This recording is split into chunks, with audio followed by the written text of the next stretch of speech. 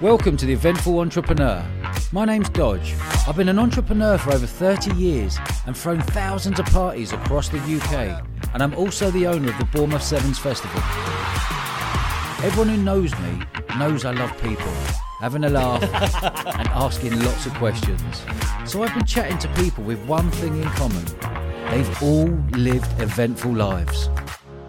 This week I'm delving into the eventful life of my sister, Maxyne Ryan. Max is a super talented soul and jazz singer who has performed in some of the most iconic venues in London. We chat about our unconventional childhood living above pubs in London, her life of clubbing, her history of lovable road boyfriends, her addiction, and how she built her singing career. If you want to hear more like this, make sure you subscribe to the Eventful Entrepreneur podcast. And if you want to get in contact with me personally, you can catch me on Instagram at Dodge Woodall. I reply to every message. Here she is, my big sis, Maxyne Ryan. Sis, welcome to the show. Hello. Oh my God, this is surreal. Anyway, hi. Right, let's get cracking, Max. Okay. Let's roll all the way back. Where did you grow up, and how did you get into the music industry? Manchester. Grew up in Manchester, and music. It was actually you when I was around 17 that used to say, "Oh, you got a really good voice, Max." Oh, really? Yeah. Do you remember that song we used to do? I'm going to tell you how it's going to be. Oh my God, yeah.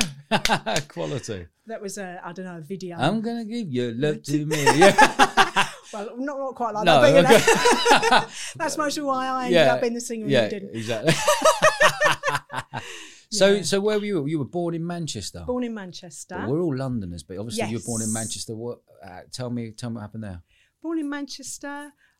Obviously, Mum was very young when she got pregnant, so she was how old 17. Was she 17? Yeah, that's crazy, isn't it? 17. So 18 when I came along. Yeah.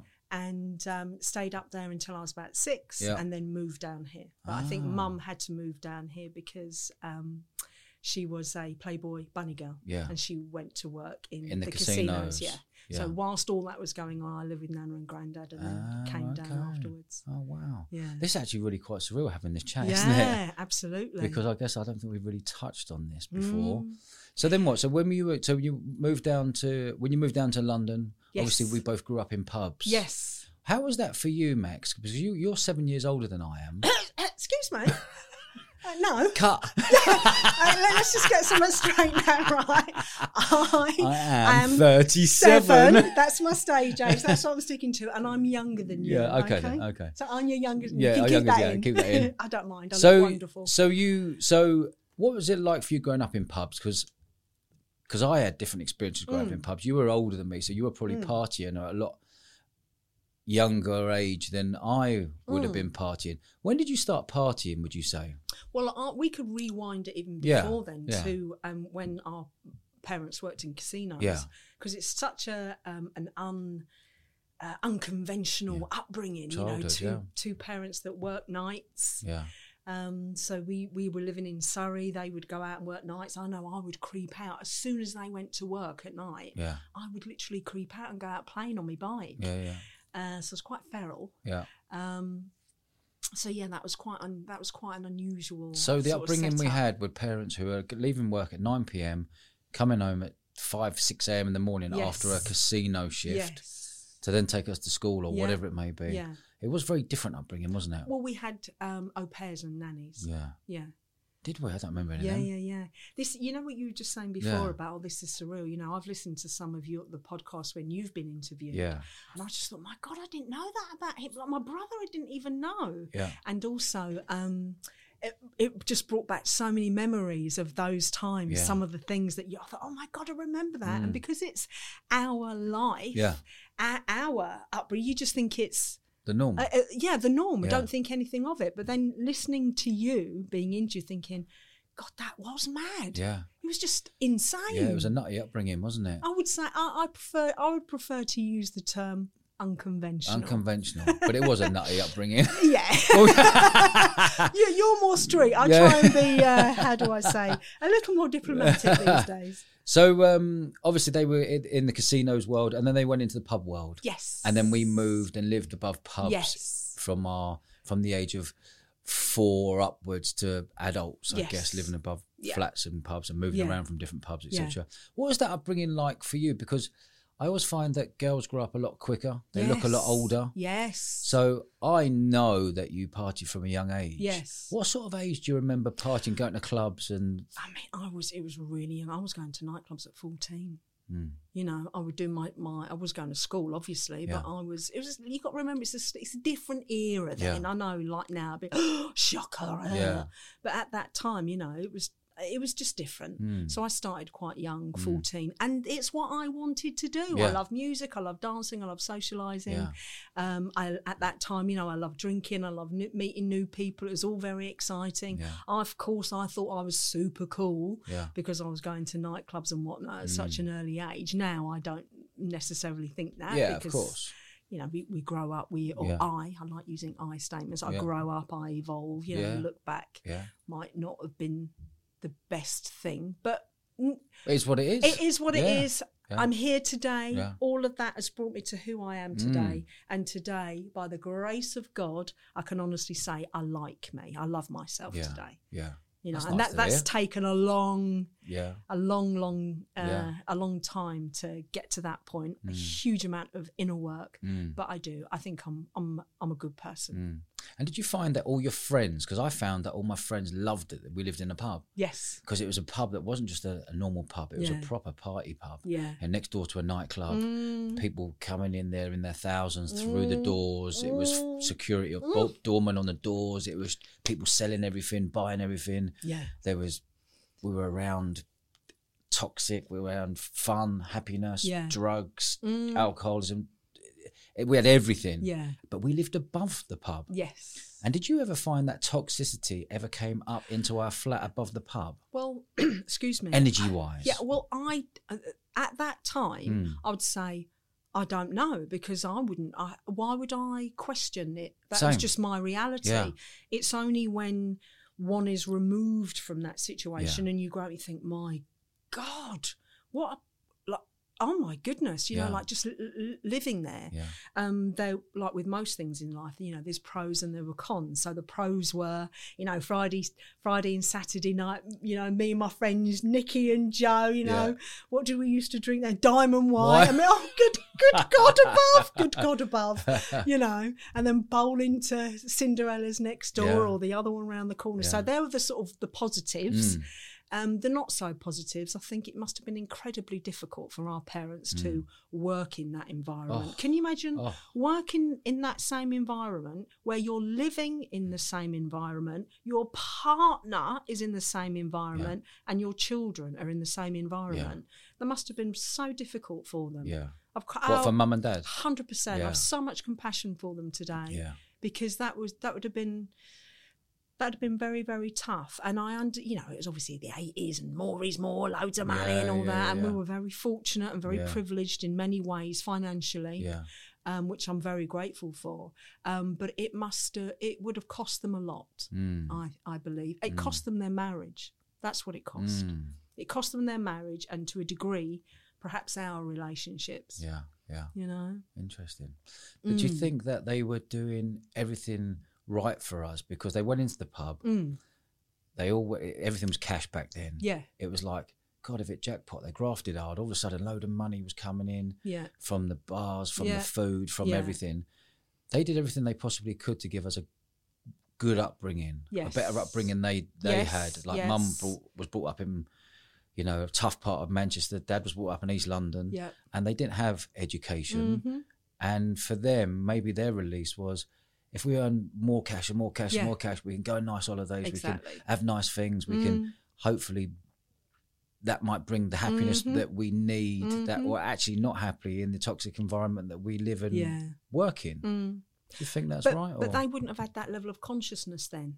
Because remember, we're talking about the 80s now, the late 80s or whatever. It's kind of like, we weren't none of us were awake, for want of a better Well, word. no one knew, Max, because there wasn't the internet. There was nowhere to go and check out something. There wasn't this mental health and life coaches. There was none of that. No, of course not. They were just doing their absolute best. And at the time, remember, I think was it Margaret it's just money, loads of money. Yeah.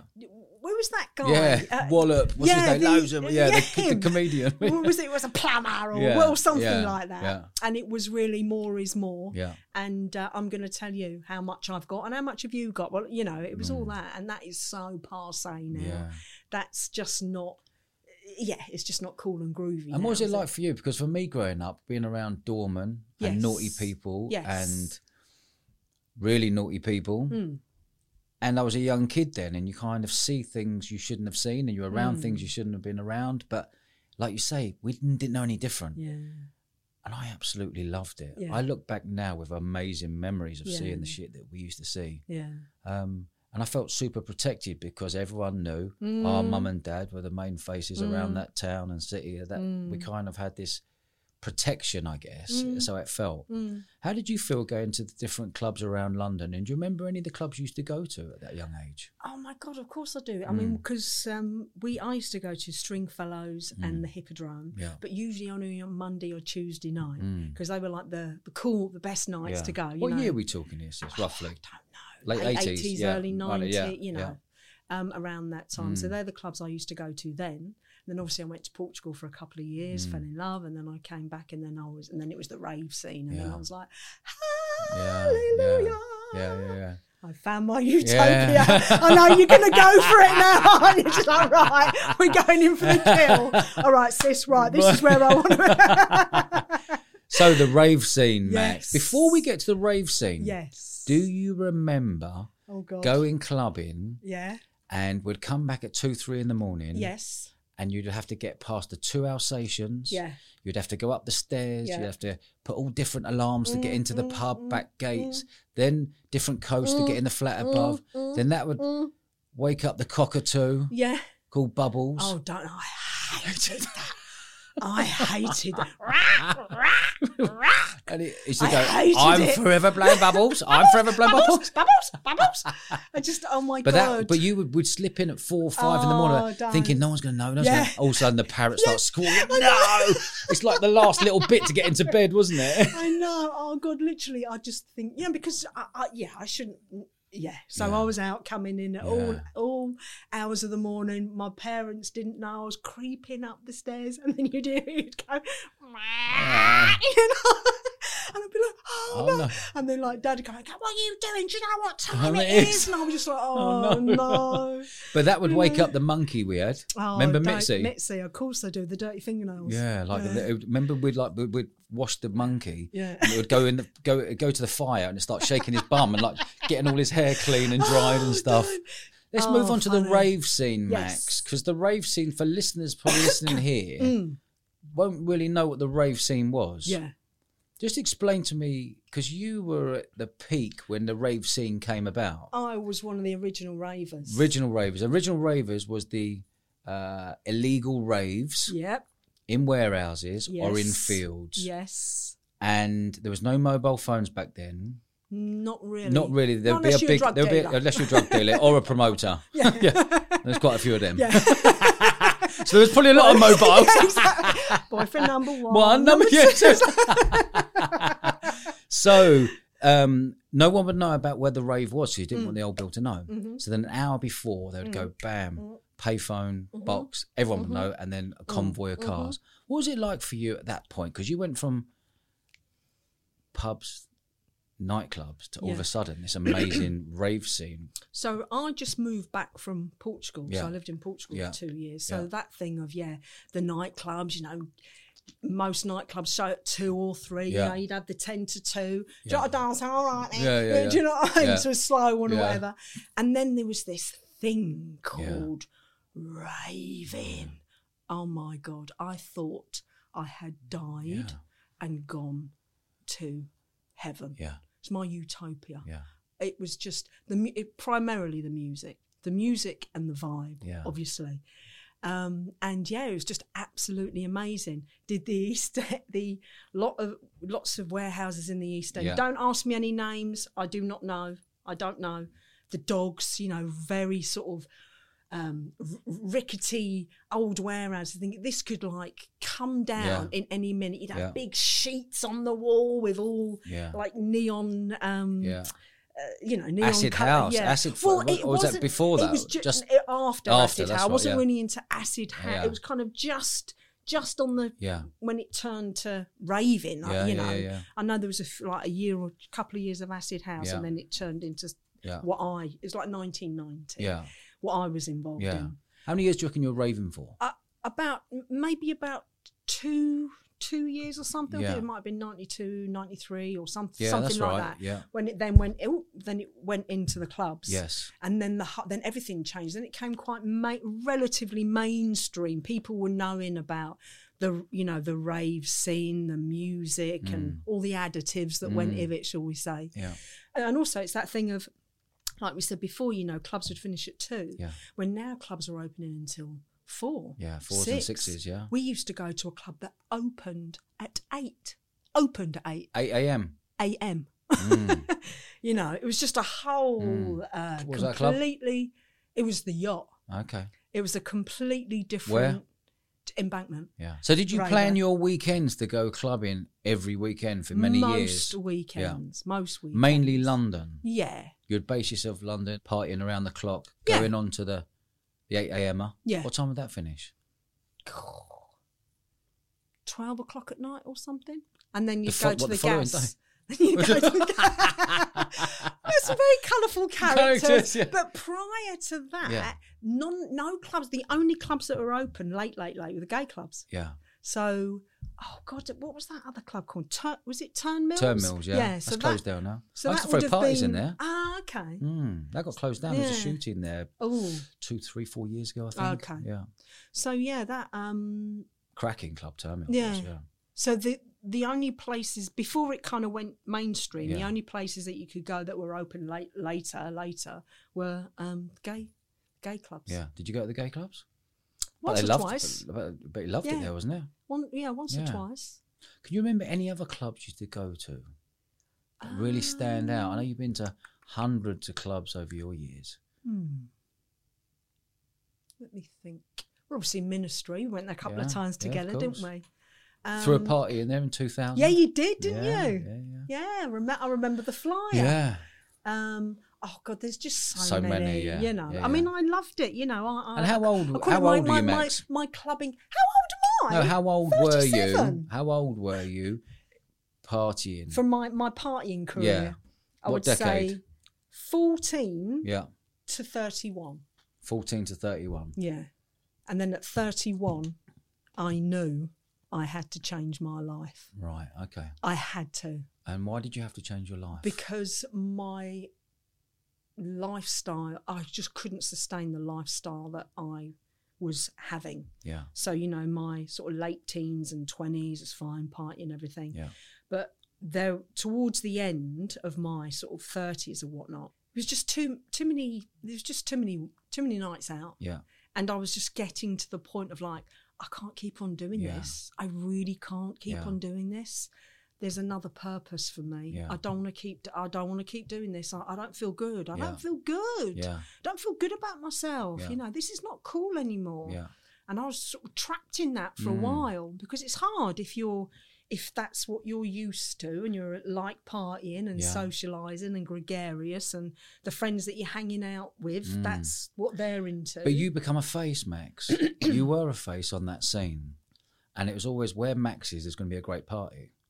Never queuing up, VIP, straight in. Everyone knew where Max was or where Max is going, or if Max is at a party, we'll be there, we're going to have a right laugh. Oh, God, you know what? I just remembered I actually organised a birthday party. Yeah. Can't remember where it was, and I think I left it. I was like, oh, no, I'm not staying here, I'm going somewhere else. And I just went somewhere else, and I think everyone's like, where's Maxyne? Oh, no, she's gone down, I don't know, wherever it was. No, lots of fun. Yeah. So what was the point then? So it's like that thing, there's everyone in their 50s, or 16, 17, 18, 19, 20, get through their 20s. What was the point when you went, I have to stop partying? is there a point that you can remember in your mind? Yeah. You can? Yeah, 100%. Go on. Because there'd been a few sort of incidents, shall we say, where, you know, just going out on a night out. One of them actually included you, and that made me think, ooh. Really? Yeah. Where were we? This is not cool, man. I think we went to Ministry. There was something about that night that I just thought, oh, no. It's not cool anymore. This is just not cool anymore. Like, this is not cool. And it involved you, and I just thought, no, I don't. Okay. This is just not good. And on that scene, on that sort of 14 to 31 scene in there, what sort of characters were you going out with? Oh, my God, my boyfriends. Yeah. Because you were a face, you were very good looking. You're still very, very good looking, Max. And thank you very much. Yeah. One does try. So what sort of characters were you warming to back in the day? Lovable rogues, shall we say. And what sort of lovable rogues were they? Very naughty, lovable rogues. Yeah. Usually very handsome, tall, big, charismatic, and 99.9% of the time on the other side of the law. I was attracted to danger. Yeah, okay. You know? If it was danger, I don't know. You loved it? Yeah. I did and I didn't, because there was still What was that danger? Did you enjoy being around naughty people because you had that little buzz and you knew you'd be protected? I don't know, possibly, but it was just the whole scene. Yeah. You know, that scene attracts a certain type of person, I think. Yeah.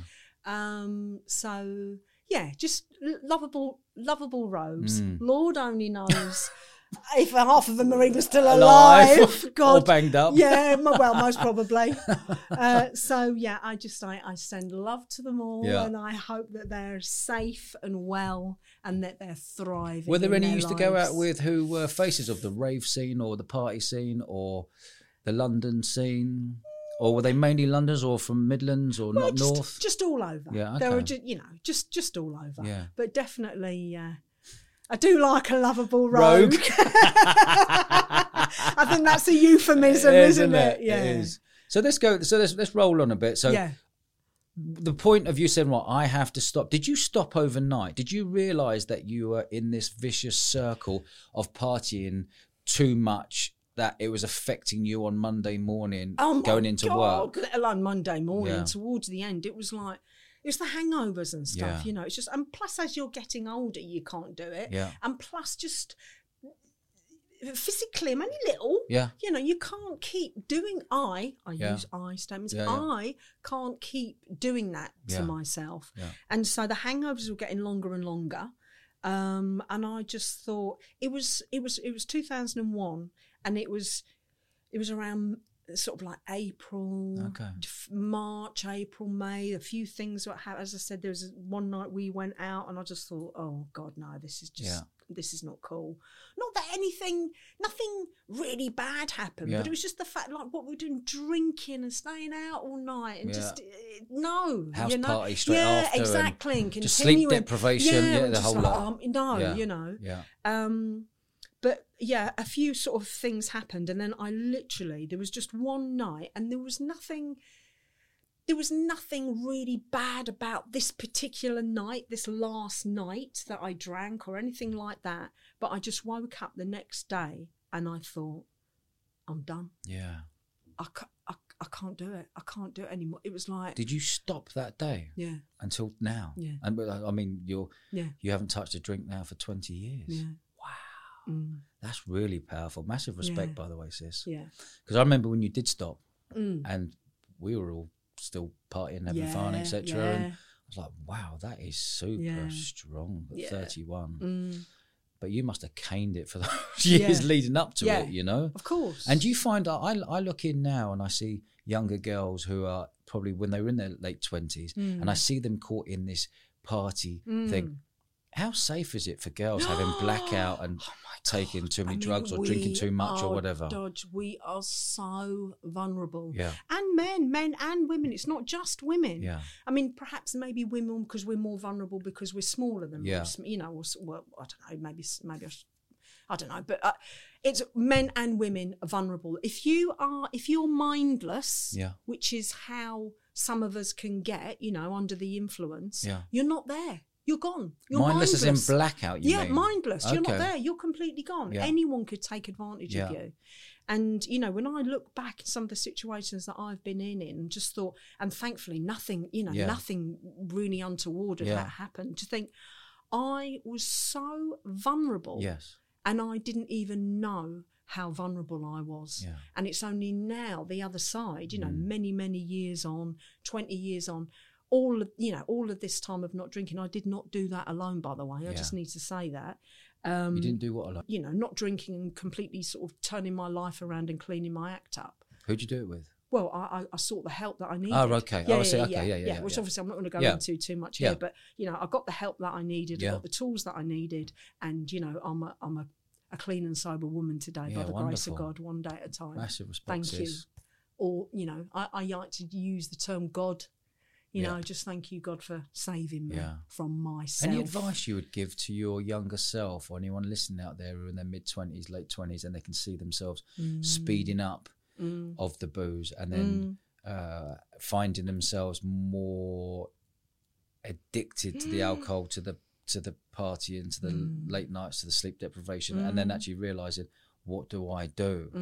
Is there any advice you can give me like that? There's so much help that's out there. And I would say it's actually worse now. Yeah. So it was quite underground relatively when I was people didn't really speaking about it when you were... Or speaking about it, So, but also now it's, you know, in the West, it's such an addictive culture, you know, through... you know, media, social media, advertising, it's all just... It's so much addiction, whether it's alcohol, drugs, sex, food, money. It's all of these things. Everything opposite to spirituality is being pumped through, you know, TV, social media. You know, even you can get addicted to social media. I really try and limit the amount of time I'm on there for that very reason. Like, you are not getting my consciousness. Yes. You know, I'm using it to try and promote myself and my singing and gigs and stuff. But other than that, it's like I just need to be very mindful, because these things are created to get us addicted. Yes. You know, there's teams of people. How addicted do you think our country is to alcohol? Gosh. It's everywhere. Wow, yeah. And accessible. 100%. And it seems part of the furniture. Yeah, absolutely. And smoking. Yeah. And sugar. And sugar, yes. But honestly, I mean, look, I used to smoke, Dodge, as you know. I did everything, right? Apart, I didn't do any heavy drugs or anything. But, you know, in terms of, I smoked. Yeah. Smoked my silk cut. Had my silk cut, me double Bacardi and Coke, and my packet of silk cut. Oh, and a glass of champagne. And that was it. You know? That was the start of a great night. Yeah. So my point is I used to smoke. Yeah. Right? But I get shocked. Like when I see people smoking. It's shocking now, isn't it? Yeah. Do people still do that? You know? Yeah. But I think, I suspect it's even worse now in terms of alcohol and drugs and everything like that. And it's a lot more accessible. What I've noticed now is that... And normalised. The amount of drugs that are out there. And people listening don't think it's just young kids partying. It is doctors. It can be lawyers. It can be accountants. It's city boys. It is rife. And everyone out there trying to sugarcoat this. Yeah. It is rife out there. Yeah, absolutely. And it's just so detrimental to one's psyche, relationships, body, everything, because your mind's twisted. I can only look. Speak what your experience. I can only speak about my experience. Yeah. I am not a coach. I am not a guru. I am not an expert. I'm not any of those things. But what I do have is my own personal experience, so I can speak on that. And in my experience, when you're, you know, drinking excessively, or you're taking drugs, or you're eating in a way that's not good for your body, obesity is just off the Richter scale now. Yeah. Sugar, you know, again, that's another thing that I don't think is particularly good for us. Sugar is a fucker. Excuse my language, Max. Excuse my French. But sugar is bad. Yeah. It is everywhere, and it's hidden. Yes. And the normal bod doesn't know it's hidden. Absolutely. Did you think that was another addiction of yours, sugar, without realising? Well, I'd say food was. Yeah, so it's hidden in food. Yeah, okay. Definitely. I mean, So what is food addiction like? Is it like, I'm bored, I need to eat, or is it just like, I'm just going to eat? by eating or having food addiction, is that suppressing something? Of course it is. It's another, it's a medicine, isn't it? Same with it's like any addiction. It's because you can't feel your feelings. And all of this is going on unconsciously. You don't sit there that, ooh, I have a feeling that's come up. Yeah. Oh, I know I'm not going to feel that feeling. I'm going to. You don't have that level of conscious. Well, not earlier, later on down the line. If you've done a lot of work on yourself, you will. A lot of personal development. Yeah, you'll understand what your your triggers. Emotions. Yeah, your emotions and your triggers. Yeah. When I'll get back to the I statement. Yeah. If I'm reaching out for a substance, whether that is, whatever it is, whatever the substance is, or even when all of the substances have been dealt with, a behaviour, it's usually because there's some feeling or emotion that I do not want to feel. So I'm using that substance or that behaviour as a way for me not to feel uncomfortable feelings. Yeah. That's my experience. Yeah. So when you said, right, I'm not drinking and partying anymore, did you have to cut off a lot of people in your life? Yeah, I had to at the time, because I just knew, I thought, I've got to do this. Number one, I knew I wanted to be a singer. Yeah. So there's two things. There were two drivers. Yeah. One, I thought, I cannot keep going out with the sort of men that I'm going out with. I can't do it. I just can't. Good laugh, though. Look, it's amazing fun and all the rest of it. But there's another side to it, which is just like, oh my God, so heartbreaking. I can't do it. I can't go out with the sort of men that I used to go out with. Yeah. And there is no way I'm going to become a singer if I'm living this lifestyle. Yeah, we can't. Forget it. Yeah. Do you know what I mean? I might be like, there might be a session or something like that, or an audition, and I'd go in from the night before and I'd be like, you know what I mean? I couldn't even hardly do a sentence together, let alone, deliver the goods. I knew that. And I knew that I needed to change my behaviour. Yeah. And I also knew that the group of friends that I was hanging around with at the time, I know it's ruthless, but I had to be ruthless. Yeah. Otherwise, I would keep my that behaviour. I wouldn't be able to change the behaviour, to change my environment. Well, exactly. Yeah. And it's also anchors. People can be anchors. If you've done something with someone for 5 or 6 years and you've always had a really good time and everything, every time you say, oh, do you want a drink? Yeah. You have a drink. And that's an anchor. Exactly. Okay. You know where you're going later in the morning, you're still going to be going for it, and then still going, where's home after here then? Where are we going? So I just knew I had to change my life. Now, at that point in time, I didn't know the way that my life was going to develop and how it was going to unfold. Yeah. Of course not. I mean, looking back over the last 20 years, my God, it's been absolutely amazing and incredible. Yeah. But all I knew at that time is I had to stop. Yeah. I had to stop because there's no way I'm going to be able to go out with the sort of, have the sort of relationship that I wanted to, and also be a singer. How many years was it before you stopped that you were thinking about stopping, but you knew the addiction was like, I'll do it another day. Yeah. Oh, God, I can't wake up tomorrow. I can't deal with this. I'll do it another day. How many years do you reckon that was? Well, I would, before I sort of properly stopped, I would do, because I was a binger, really. Yeah. Yeah. So, which I think in some ways is more difficult. So I'd have the part of me that was really into health and fitness. Yeah. Monday, Tuesday, Wednesday, Thursday. Yeah. Do you know what I mean? Like I'd be a vegan. Yeah. I'd be my nun self. Oh. Yeah, do you know what I mean? Really into personal development, reflex on, like a real deep spiritual side that you wanted to be. I wanted to be, but then the animal come out on the weekend. The beast, But then it's kind of like, it's this pressure cooker. Yeah. And what I realise now is all the unresolved issues that I had. I'm not going to go into here; it's not appropriate. But I had so much stuff I needed to work on. From a child? 100%. Yeah, okay. I was absolutely riddled with self-hatred and self-loathing. I really was. And underneath all of that bravado, underneath all of the, I'm not queuing to get in, all of that bloody nonsense. Oh, excuse me, French. Yeah. All of that nonsense. Was, take that away, and I was riddled with self-loathing and hatred. There was a lot of toxic shame. Yeah. I had a huge amount of toxic shame. And all these words and everything like that I'm discussing now, these are only things that I've learned about, since I've stopped and done so much work on myself. But I used to feel that there was something deeply, deeply wrong with me. Like there was this horrible black mark inside me. Yeah. And so I had to work through all of that. And from doing all of that work, obviously I don't feel the need to do what I used to do. And I actually do like going clubbing still. Yeah. But I like going with water. Or if I'm feeling very, very risque, I'll have a Diet Coke. And that's all I need, I can dance, have a really good time. And then when I can see it in other people, I call it the gremlins. Yeah. When the gremlins start coming out, you do the Houdini. I just think, right, I've got my lovely car outside. See you later. Yeah. And I'll wake up the next morning, get up, go for a jog, bit of yoga or a swim, and I've got the whole day. Yeah, amazing. I know you just wanted to ask me loads of things then, but I was on a roll. No, it was nice. I can see you going, no, it was nice. I want to know what the word toxic shame means.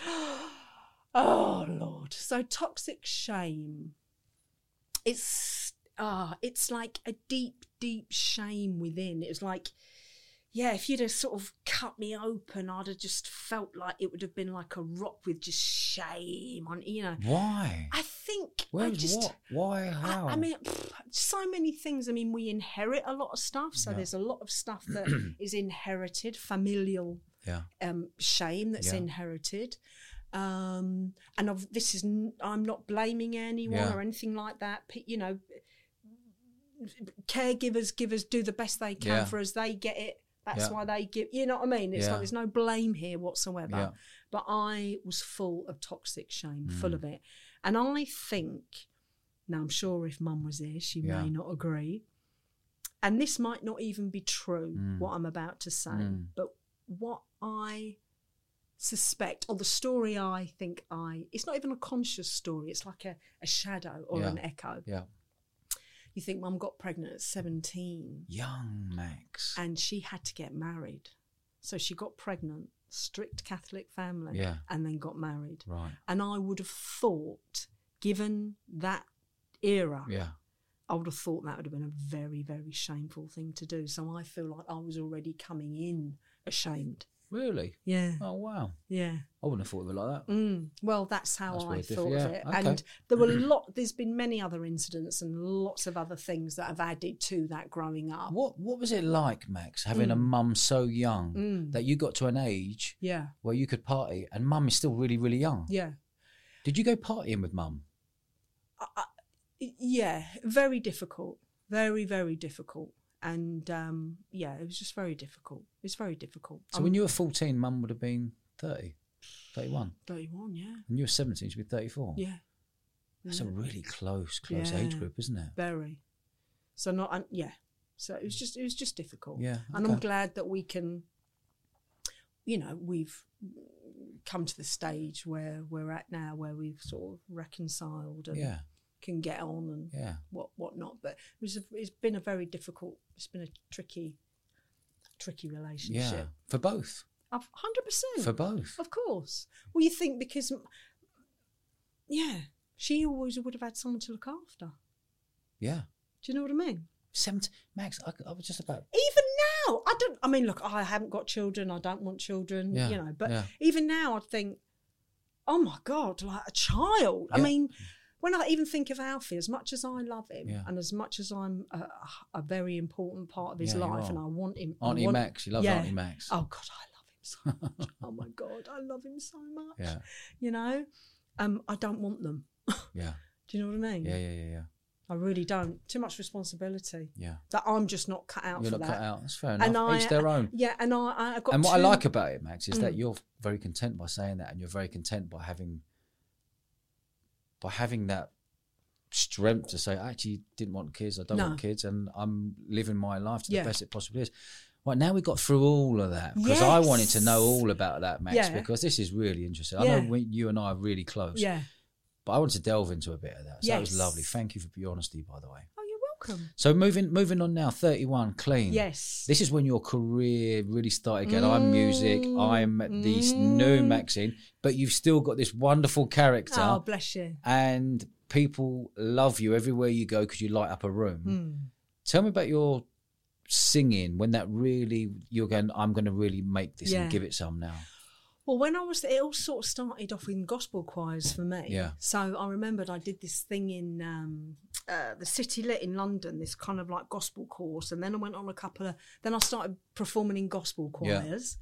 So we did weddings. Is that because you wanted more spirituality? Is that I love gospel music. Yeah. I love gospel music. Yeah. Oh my God. Yeah. I love it.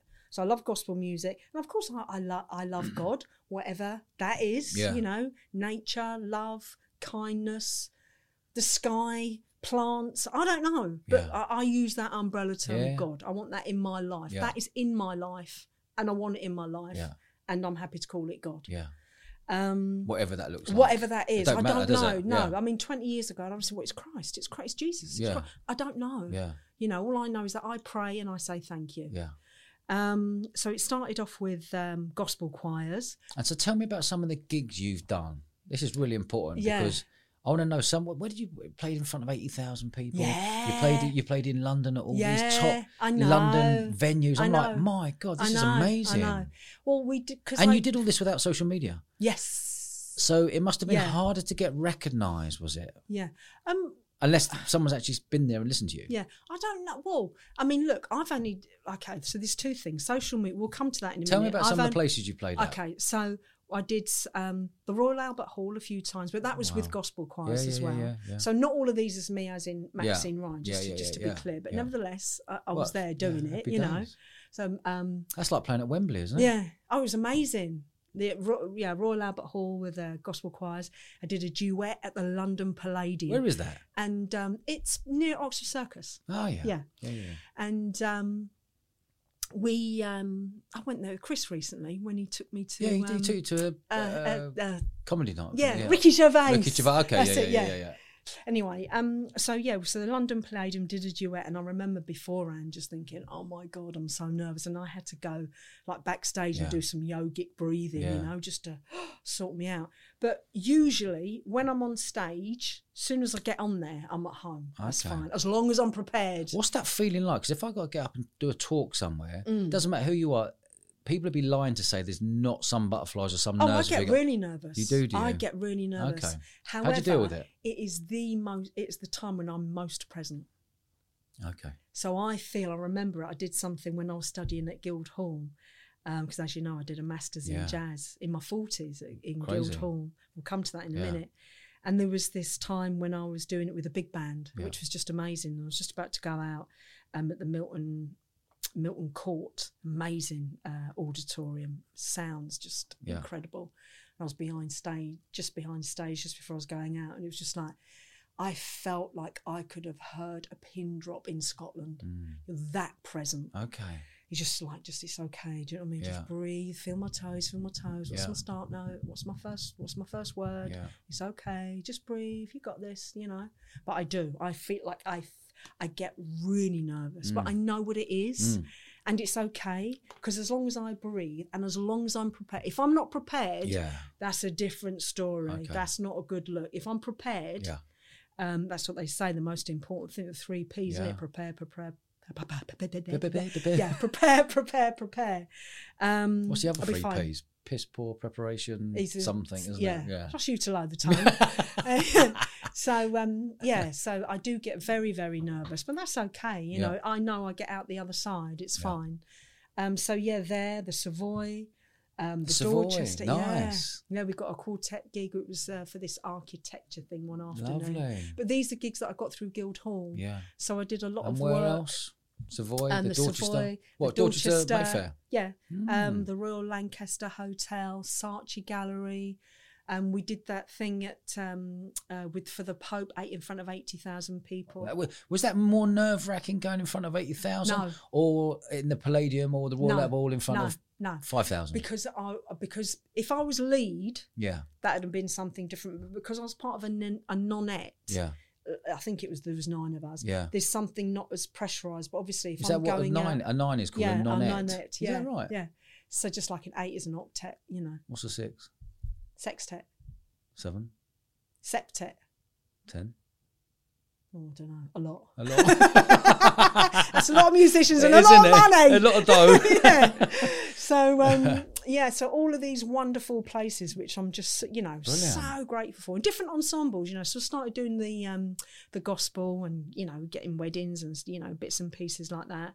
And then I started getting more into jazz. Yeah. And jazz is just, oh my God, it's so difficult. You know, there's jazz and there's jazz. You know, jazz is so difficult. I like the soul. Yeah, I like the soul. So we're doing soul, obviously, with Dave, which is great, Dave and Carlos, which is great. So we did you know, going to Guildhall. So Dave is your right-hand man. Well, he's your guitarist. You're a duo together. Well, we've been working together over the last few months. Yeah, amazing. Which is, let me just tell you the story about that, because this is just so bizarre. Yeah. So Dave is a proper face in the music world, isn't he? Everyone knows Dave Vitale. I mean, tell me, if someone Googled him, Google Dave Vitale, trust me. Oh my I Googled God. him the other day. I was like, oh my God. Just name some people Dave's played with. Oh God, Shaka Khan, Beyonce, Tom Jones, Sugar Babes, M People. Honestly, I can't even... Take that. Huge amount, isn't it? And he's here today. Yeah, he's here today. Dave is here today. Exactly. He's in the studio. We're going to get Dave on in a bit. Yeah, 100%. Yeah. So we did. I wanted to do some chilled stuff, you know. So it would be me, guitar, and some congas, bongos, percussion, shall we say? Conga. Yeah. Let's all do the conga. Yeah. So you're on the bongos, yeah? Yeah. So my friend Ralph, he recommended Dave. Anyway, so we did the studio.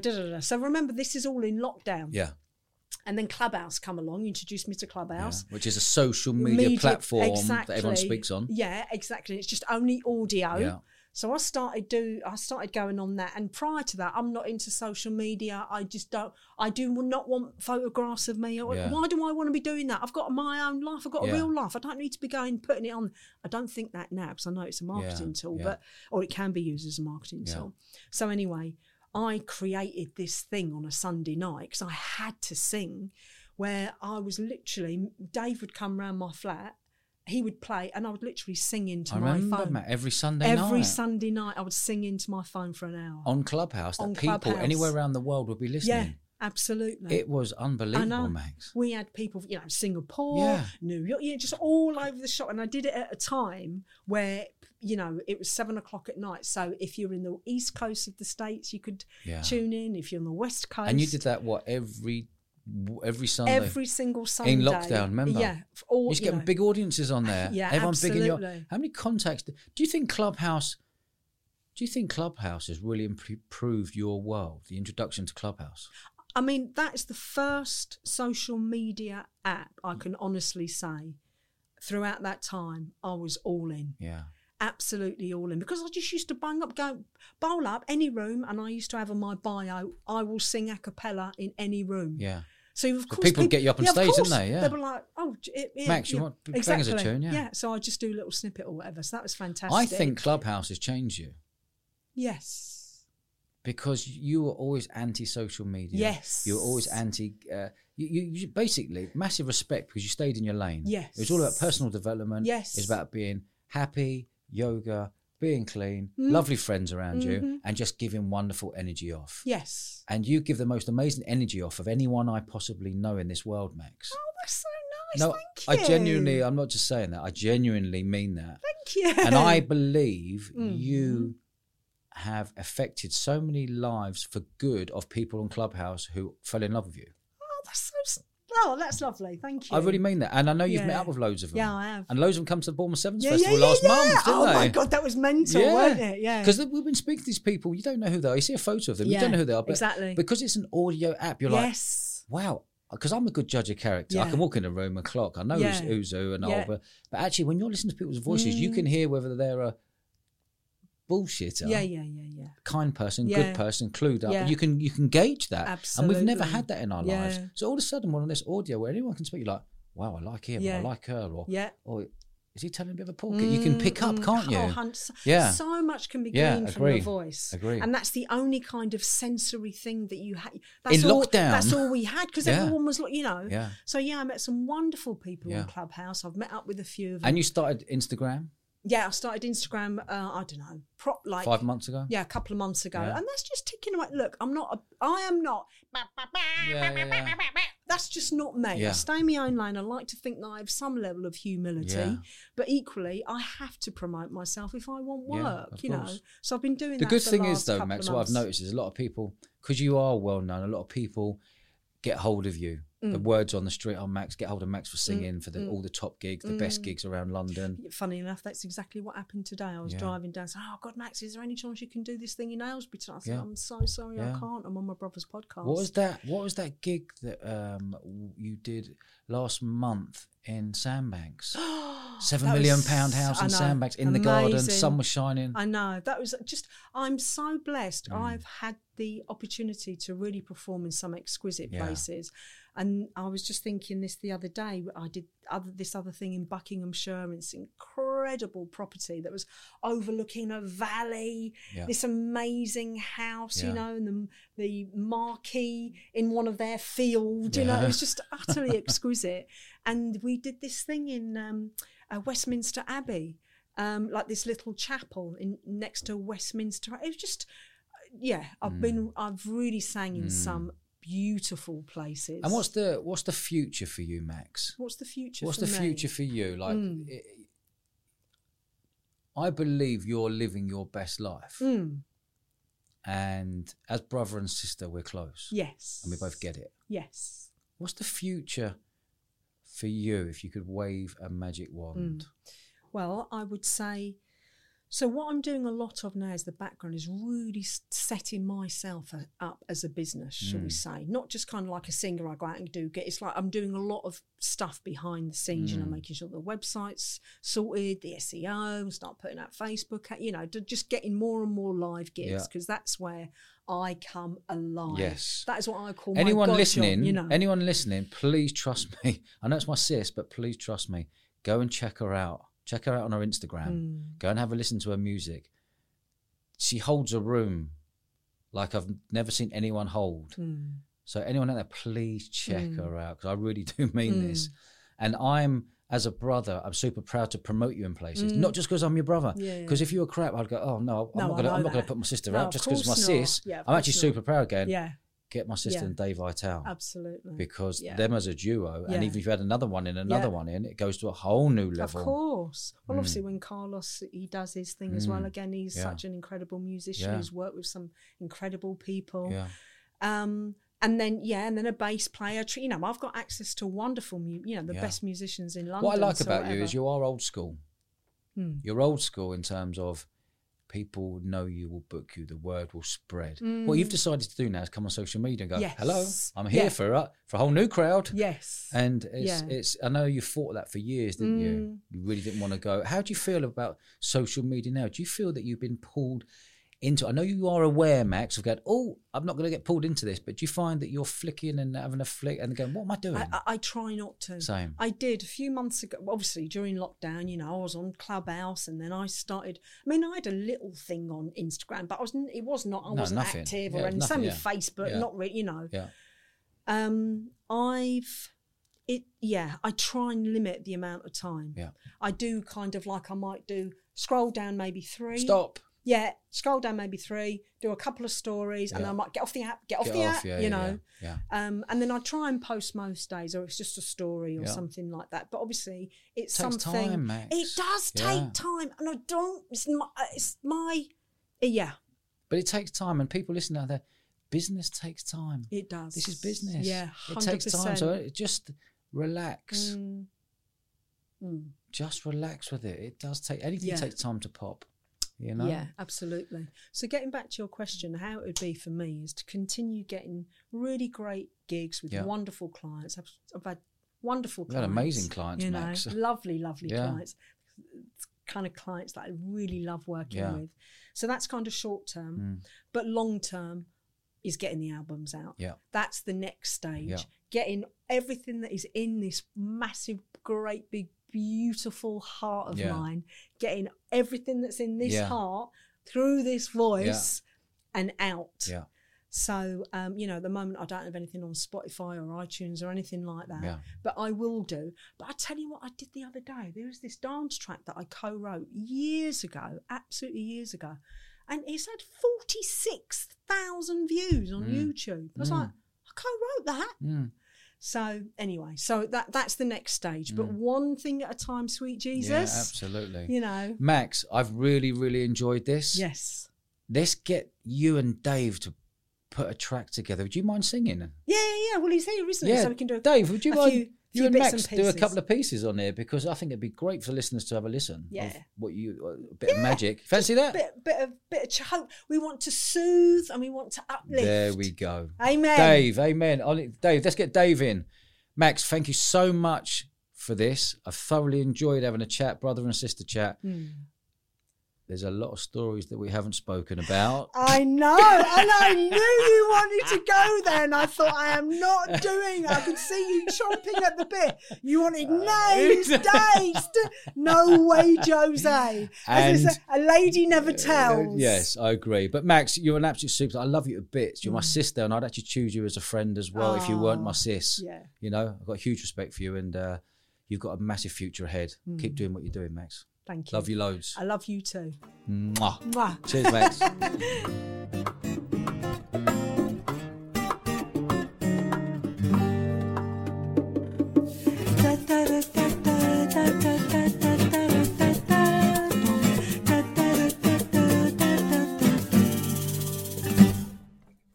I see the crystal raindrops fall, and the beauty of it all is when the sun comes shining through.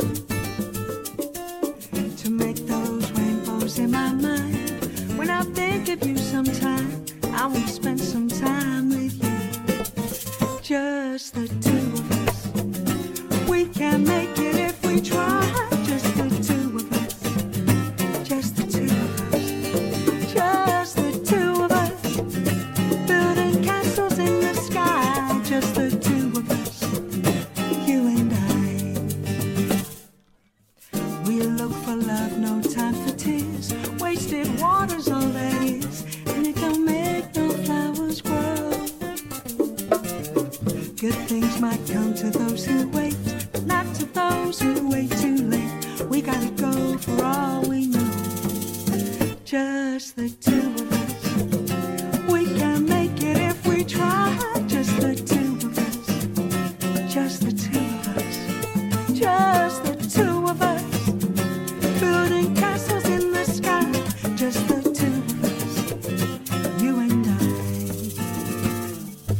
Da da da da, ba ba da do, da da da do do do do, ba ba da do, da da da do do do do, ba.